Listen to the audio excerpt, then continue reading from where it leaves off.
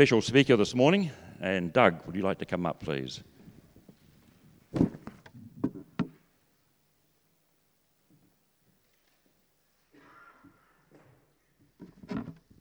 It's a bit of a double act today. Yeah, leave the chocolates alone, son.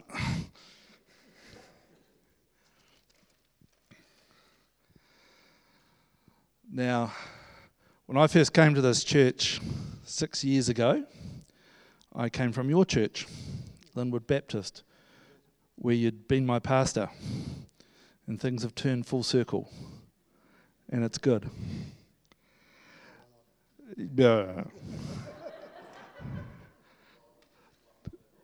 Is my mic not turned on? Oh, Dougie, you're not turned on, bro. You can probably leave it like that if you want.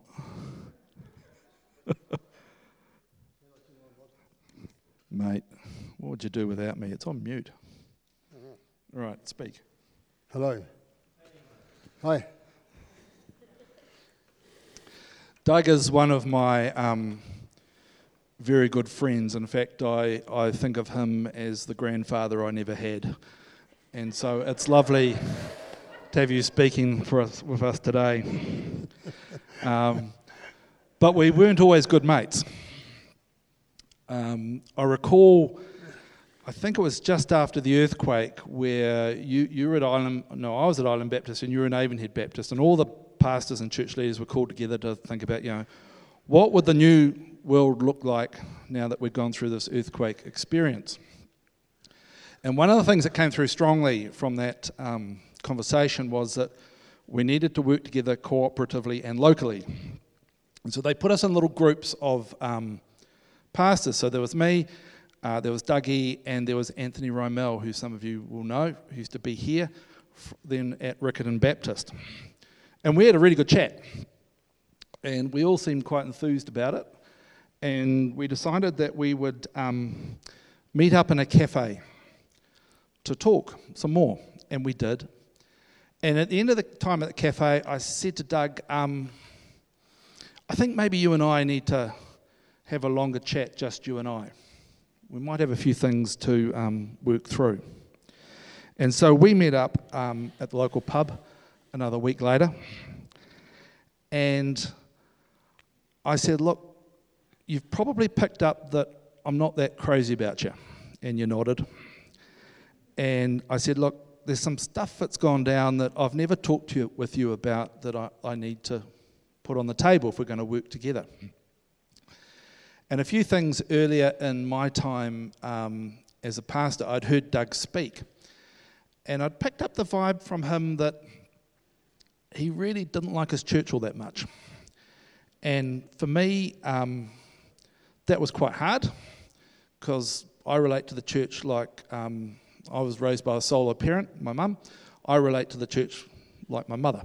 So if you mess with the church, we're fighting. And so I had to unpack some of that stuff, and some of the things that I'd heard, and we'd been in a cell group together, and Doug had said a few things, and I thought, no, I don't think I'm going to stay in this group. And so we put it on the table, and we talked, and it was good. Do you want to pick up the story? So when you dropped into my life, Rod, was I guess late 2007, 2008, and so my story was I had been called clearly by God to pastor a local church, Avonhead Baptist Church. However, once accepting the call, over the next few months, about a third of the church left, and many of them very unceremonially, in fact, appallingly.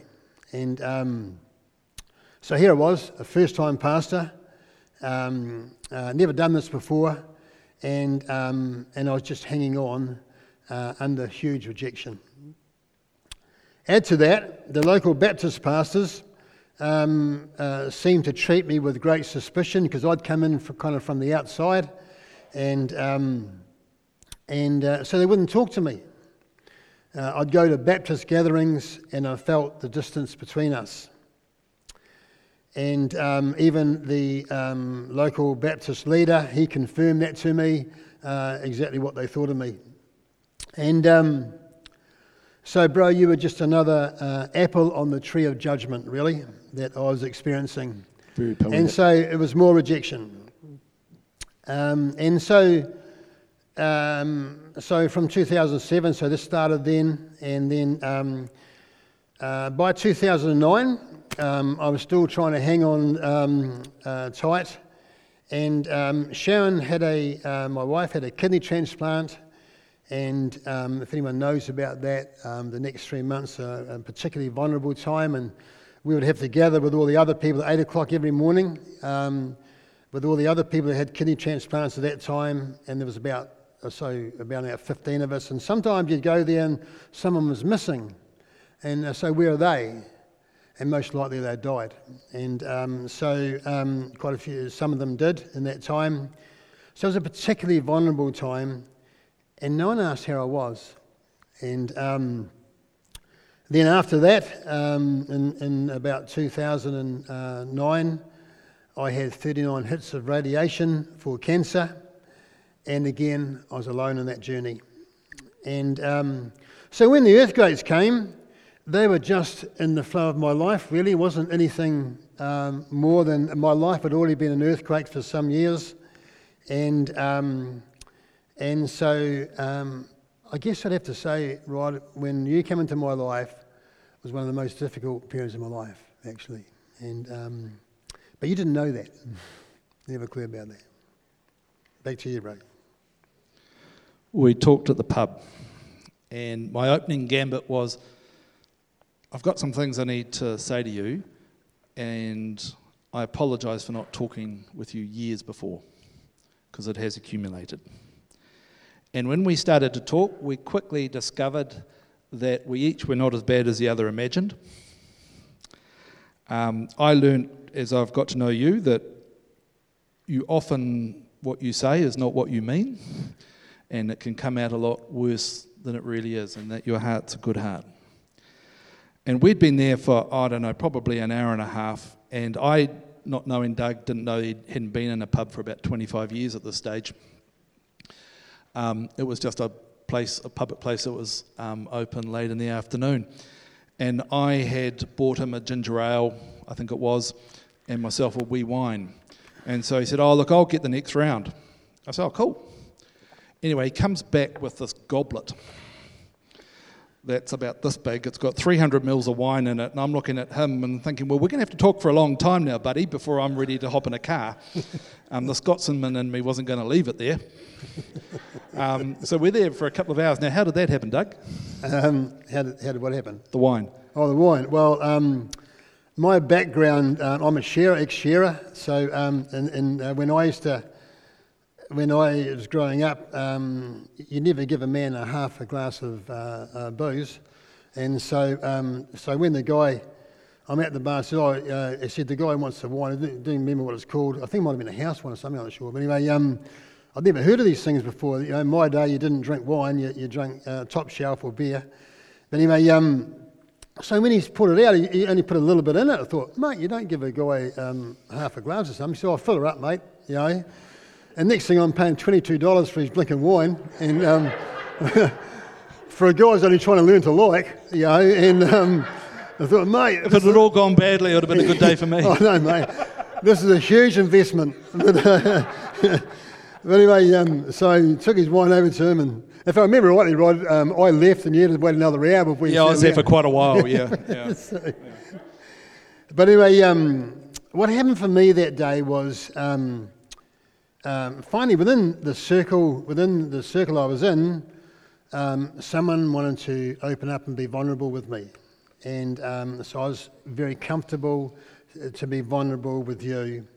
And in actual fact, it was very easy to open up to you, and we recovered wonderfully. And so, bro, I'd like to thank you for that day. I remember that day, not just for the $22 glass of wine, but for just the way that your heart and my heart were able to come together. And I moved from liking you then through to loving you, bro. Yeah, love you too, buddy. Because we become really good mates. And we talked through all our seeming differences, and really what came out of that, Rod, was that we were able to start a relationship that came out of a conflicting beliefs or whatever between each other to something that had a lot of depth right from the word go, which has made our relationship, I think, a really rich relationship. So thank you, bro. Good on you, Grandpa. Give us a hug, bro. Thank you. Thank you, my grandson. So I guess you've kind of figured that we're going to be talking a bit about conflict today. And my job, I work for the Presbyterian Church now, and I have a role in the east of Christchurch where I, myself and Sharon actually, I wander around the east of Christchurch, and I engage with people in what I call conflict resolution in a holistic way. And I work with men, and we journey our conflicts together, and then they take that home, and they start to journey those things with their wives and their wider whānau, and over the course of time, incredible things happen. So today is the first of 2 Sundays talking about conflict resolution. We will only be just touching the sides, really, on a very deep and interesting subject that affects every one of us in this room today. Every one of us, and I have discovered that many of us deal with conflict in ways that are far from the way Jesus modelled his followers to do.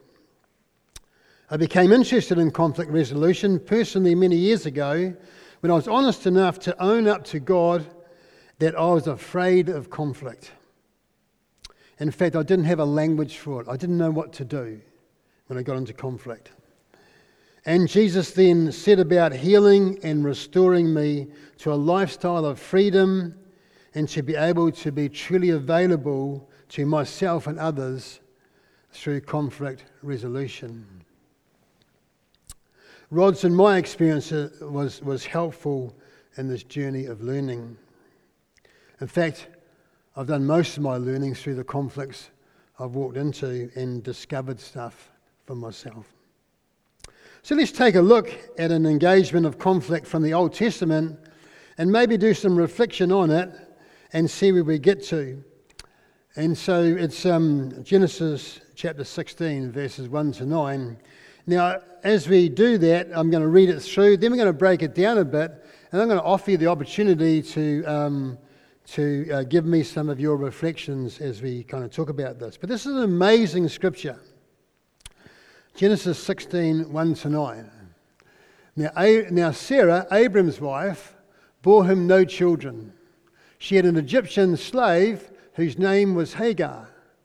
And Sarah said to Abram, "You see that the Lord has prevented me from bearing children. Go into my slave. It may be that I shall obtain children by her." And Abraham listened to the voice of Sarah. So after Abraham had lived 10 years in the land of Canaan, Sarah, Abram's wife, took Hagar the Egyptian, her slave, and gave her to her husband Abraham as a wife. He went into Hagar and she conceived. Interesting language, eh? He went into Hagar and she received, and when she saw that she had conceived, she looked with contempt on her mistress. Then Sarah said to Abram, "May the wrong done to me be on you. I gave my slave to your embrace, and when she saw that she had conceived, she looked on me with contempt. May the Lord judge between you and me." But Abram said to Sarah, "Your slave is in your power. Do to her as you please." Then Sarah dealt harshly with her, and she ran away from her. The angel of the Lord found her by a spring of water in the wilderness, the spring on the way to Shur. And he said, "Hagar, a slave of Sarah, "Where have you come from and where are you going?" She said, "I'm running away from my mistress Sarah." The angel of the Lord said to her, "Return to your mistress and submit to her." Whew. Interesting, eh? An interesting engagement here. So here's the Abraham, the father of our faith. And when I look at that, I'm astounded by what was going on here. So let's just break that down a bit. And remember, we're talking about conflict here. And boy, were they in conflict, weren't they? They were incredible conflict, eh? And let's reflect on what could be happening and maybe what could be different. So I'm going to invite you to respond. I'm going to read it out from the NIV, which I kind of like a wee bit better, the terminology in this. So I'm going to read the first two verses. Now Sarah, Abram's wife, had borne him no children. So I want you to think about what do you think's happening for Sarah here? What do you actually think is going on for her? Sarah, Abram's wife, had borne him no children, but she had an Egyptian maidservant named Hagar. So she said to Abram, "The Lord has kept me from having children. Go sleep with my maidservant. Perhaps I can build a family through her." What do you think may have been happening for Sarah at that time? What do you think might have been going on for her? Remember, culturally, in the day, apparently that's the sort of thing that would happen. If a woman couldn't have a baby, she would offer her husband another woman. But what do you think, when you listen to that story, what do you think was actually happening for Sarah? What was something else that may have been going on that she never actually talked about? Anyone got some thoughts? Shame. Yeah. What else? Yep. Yeah. What's that? Failure. Far out. Grief. What was that? Sorry? I couldn't get that one. Acceptance. Yeah, lack of acceptance. Rejection. Yeah, mate. But she never said that, eh? She never said those words to her husband. So at that particular time in their marriage, they lacked vulnerability together, eh? They actually lacked the ability to say what's really happening. Maybe Sarah never trusted her husband. Interesting, eh? And so I wonder, you might say, actually, was Sarah being honest? Was she actually saying what's really happening for her? You might say she was being dishonest. By the way, I'm not saying Sarah's the problem here and Aaron's the good guy. We'll come to that later. Right? I wonder if you take a moment, do you identify with Sarah in any way? If you think about conflicts you're in. Me and Rod weren't honest with each other for 5 years. It was 5 years. This one was 10 years, actually. It was 10 years later. So we weren't honest with each other from 2007 to 2012. We had this thing between us. I know some conflicts where it's all of life, all the way through life. It never actually gets dealt with. Do you identify with Sarah in any way?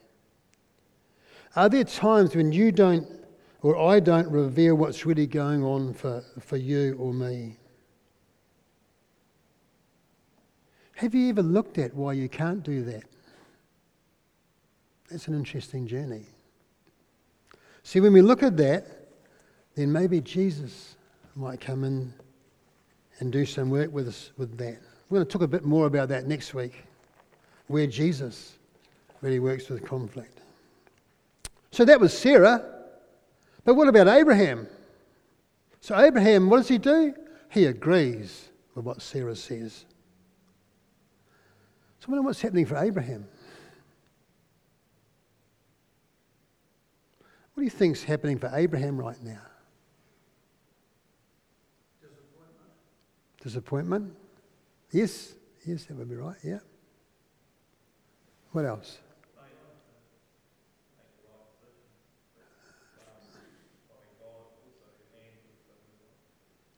Right, failure to make a right decision. What else might be happening for him? Not trusting God. Yep. Yeah. Maybe he likes to look at Hagar. Yep. Yep. He's probably giving her a wink. However, I wonder whether at this point in his marriage, not only is Sarah not trusting Abraham, but Abraham is actually disengaged from his wife emotionally. Because he's not asking the drop-down question, is he? He's not asking you, darling, what's really happening for you? All right? By the way, this will be proved in about 4 or 5 verses' time.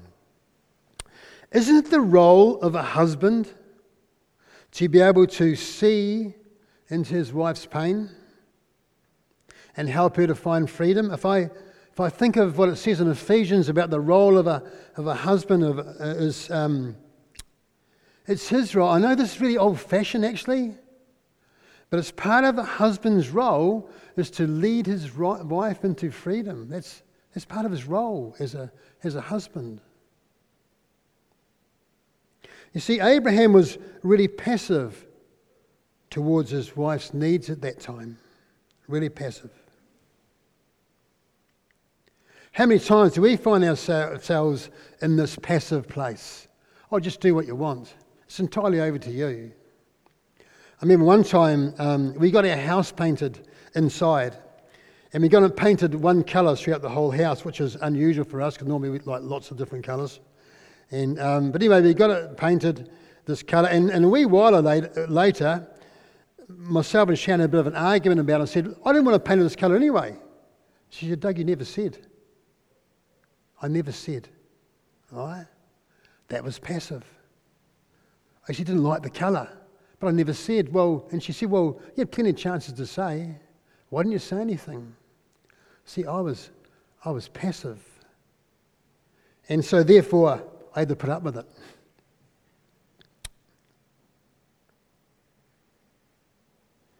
Have you ever taken time to discover what that's about for you? I had to take some time and look at that. Why am I passive? Why is it times I kind of disengage? Verse 3 and 4. So after Abraham had been living in Canaan 10 years, Sarah his wife took her Egyptian maidservant Hagar and gave her to her husband to be his wife. And he slept with Hagar and she conceived. Seems to me that in 10 years they never engaged with the issue. It hung between them for 10 years. It was never talked about. As I said before, sometimes unresolved conflict stays with us for a long time, sometimes our whole lives. I wonder what unresolved conflicts you and I are holding here today that have been with us for long periods of our lives. I wonder what could happen for us as we take the risk to open up about them. So now the mess gets worse. Hagar, a third party now, the conflict starts to broaden. Interesting with conflicts, They often actually start to get a bit wider. She knew she was pregnant. She began to despise her mistress. Verse 5 and 6. Here's it gets really good. It starts to heat up now.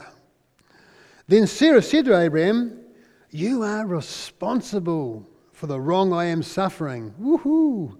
What's going on there?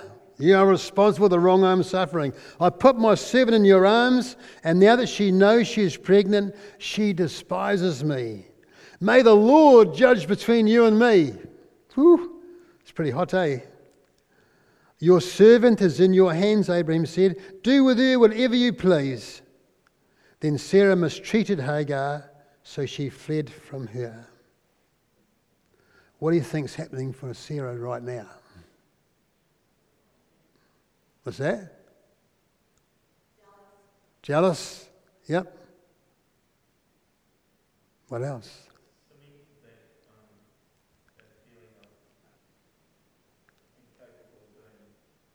Yep. Yep. Yeah. So what's she doing with Abraham right now? Is she projecting her pain on him? She's projecting it, eh? Right? You see, God's really nowhere in this, for her. Even though she's saying, may the Lord, so she gives the old spiritual bickies to him, boom, may the Lord judge between you and me. Right? But in actual fact, God's really not in the picture at all, is he? It's interesting what happens when we get into conflict. And as I said in my first church, boy, did I see some long-term Christians act really badly when they got pinched. They didn't help this new kid on the block at all. He really needed some help. No, these long-term Christians, been around for a long time, they were often, and as I said, I had people eyeball to eyeball right in front of me, telling me how bad it was. Right? It was a pretty scary time, and these are long-term Christians. Jesus was nowhere to be found in that conflict for people. And it's the same here. Right? God's nowhere to be found in this conflict right now. He is there though. Right? So in verse 1, Sarah was internalizing her feelings, wasn't she? She was holding it in. Here we are in verse 5. Now she's projecting her pain on Abraham. She shifted. She even brings God into it. This is not a person who knows how to share her feelings well. That's a struggle for many of us, I've found.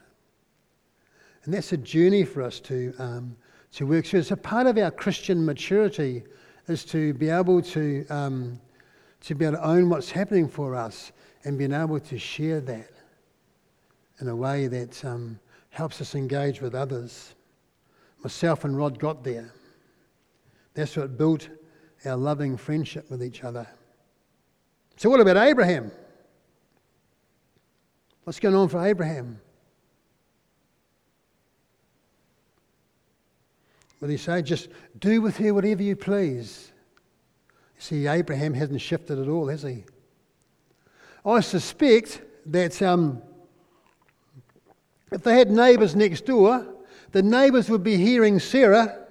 They wouldn't hear a word out of Abraham. And what would probably happen is that the neighbours would say, gosh, that Sarah's a bad girl. Listen to her yelling and screaming. Abraham's a good guy. Interesting, eh? Interesting, actually. Often it's the one who's putting it out who looks like the bad person because they're making the noise. Right? In actual fact, I would say she's hugely frustrated with her husband. Hugely frustrated with him. You see, he's disengaged. They actually can't do conflict together to actually grow their relationship deeper. You see, actually, it's a funny thing, but I found that conflict done well is really good for us. It was really good for me and Rod. It took our relationship deeper. Sarah's struggling right now to engage with her husband, therefore their relationship can't go deeper. You see, we miss rich opportunities to actually engage well when we choose to be anything but truthful about how we feel towards someone else. I suspect Abraham saw Sarah as dangerous. Just quickly to finish off, he's stonewalling, isn't he? He's trying to control the situation, I suspect. See, we are created as holistic human beings. We're spiritual beings, emotional beings, intellectual beings, physical beings, and social beings. That's what Jesus meant when he says that, to love the Lord with all your heart, soul, strength, and mind, and your neighbour as yourself. He's talking about those five aspects of the way we were created out of the dust. Abraham never shifted in 10 years. Abraham never once engaged with his wife's pain. So who's the problem here? Well, Sarah's making all the noise. She can easily be looked upon as the problem. She's the dangerous one. But Abraham is emotionally disconnected from his wife. No noise at all from him. Which of these spaces have you found yourself in, or do you find yourself in right now? Are you in the Sarah seat or the Abraham chair? What made Jesus be saying to you about this today? Who could you talk to? Is there a journey of reconciling a broken relationship awaiting you? Just to finish on verse 9, the angel said to her, "Go back to your mistress and submit to her." The ultimate and beautiful goal, as it was for Rod and myself, that conflict be resolved in peace. And Jesus walks with us when we're open to him, to allow him to do that. Can we stand together and we'll pray.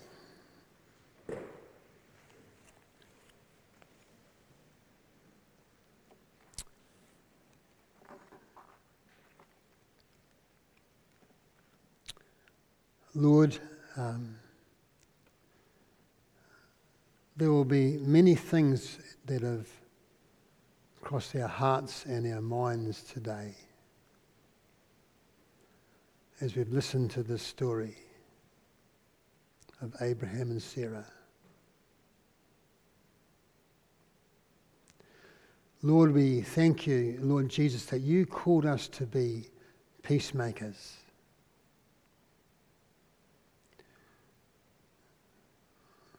So, Lord, we pray as we go through this week, Father, that, Lord, you'd nudge our hearts around all of our relationships,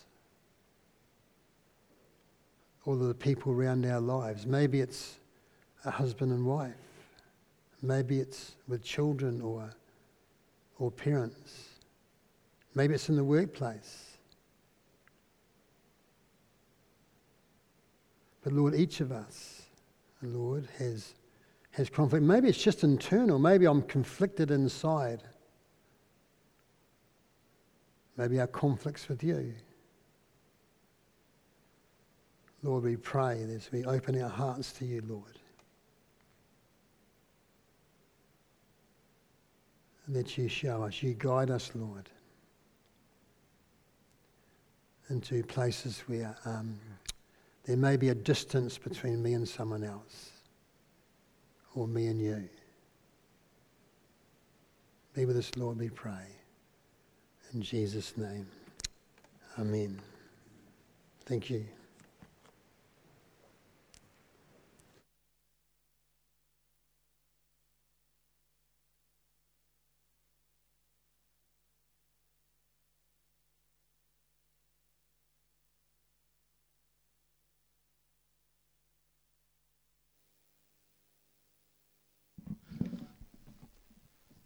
Please stand. We're just going to pray again, just quickly.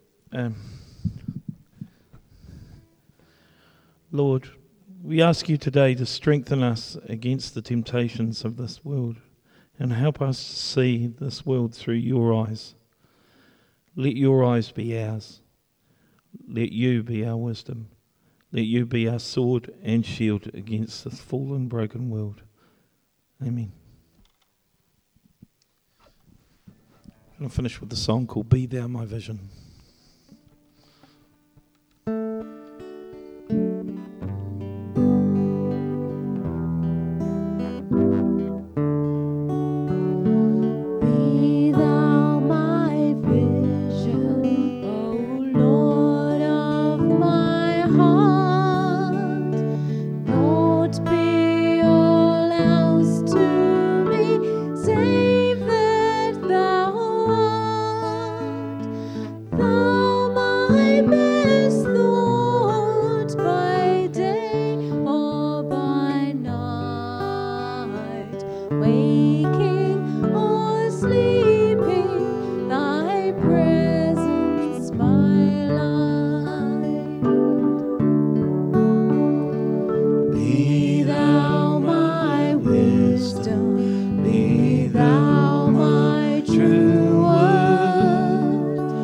I ever with thee, and thou with me, Lord.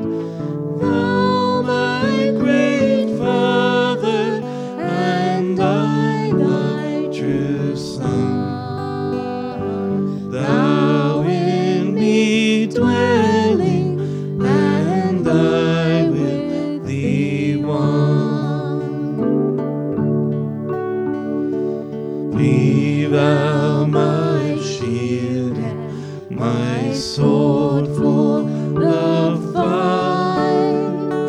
Be thou my dignity, be thou my might. Thou my soul shelter, and thou my high tower. Raise thou me heavenward, O power of my power. High King of heaven, when victory is won, may I reach heaven's joys, O bright heaven's sun. Heart of my own heart, whatever befall, Still be my vision, O ruler of all. Heart of my own heart, whatever befall, still be my vision, O ruler of all.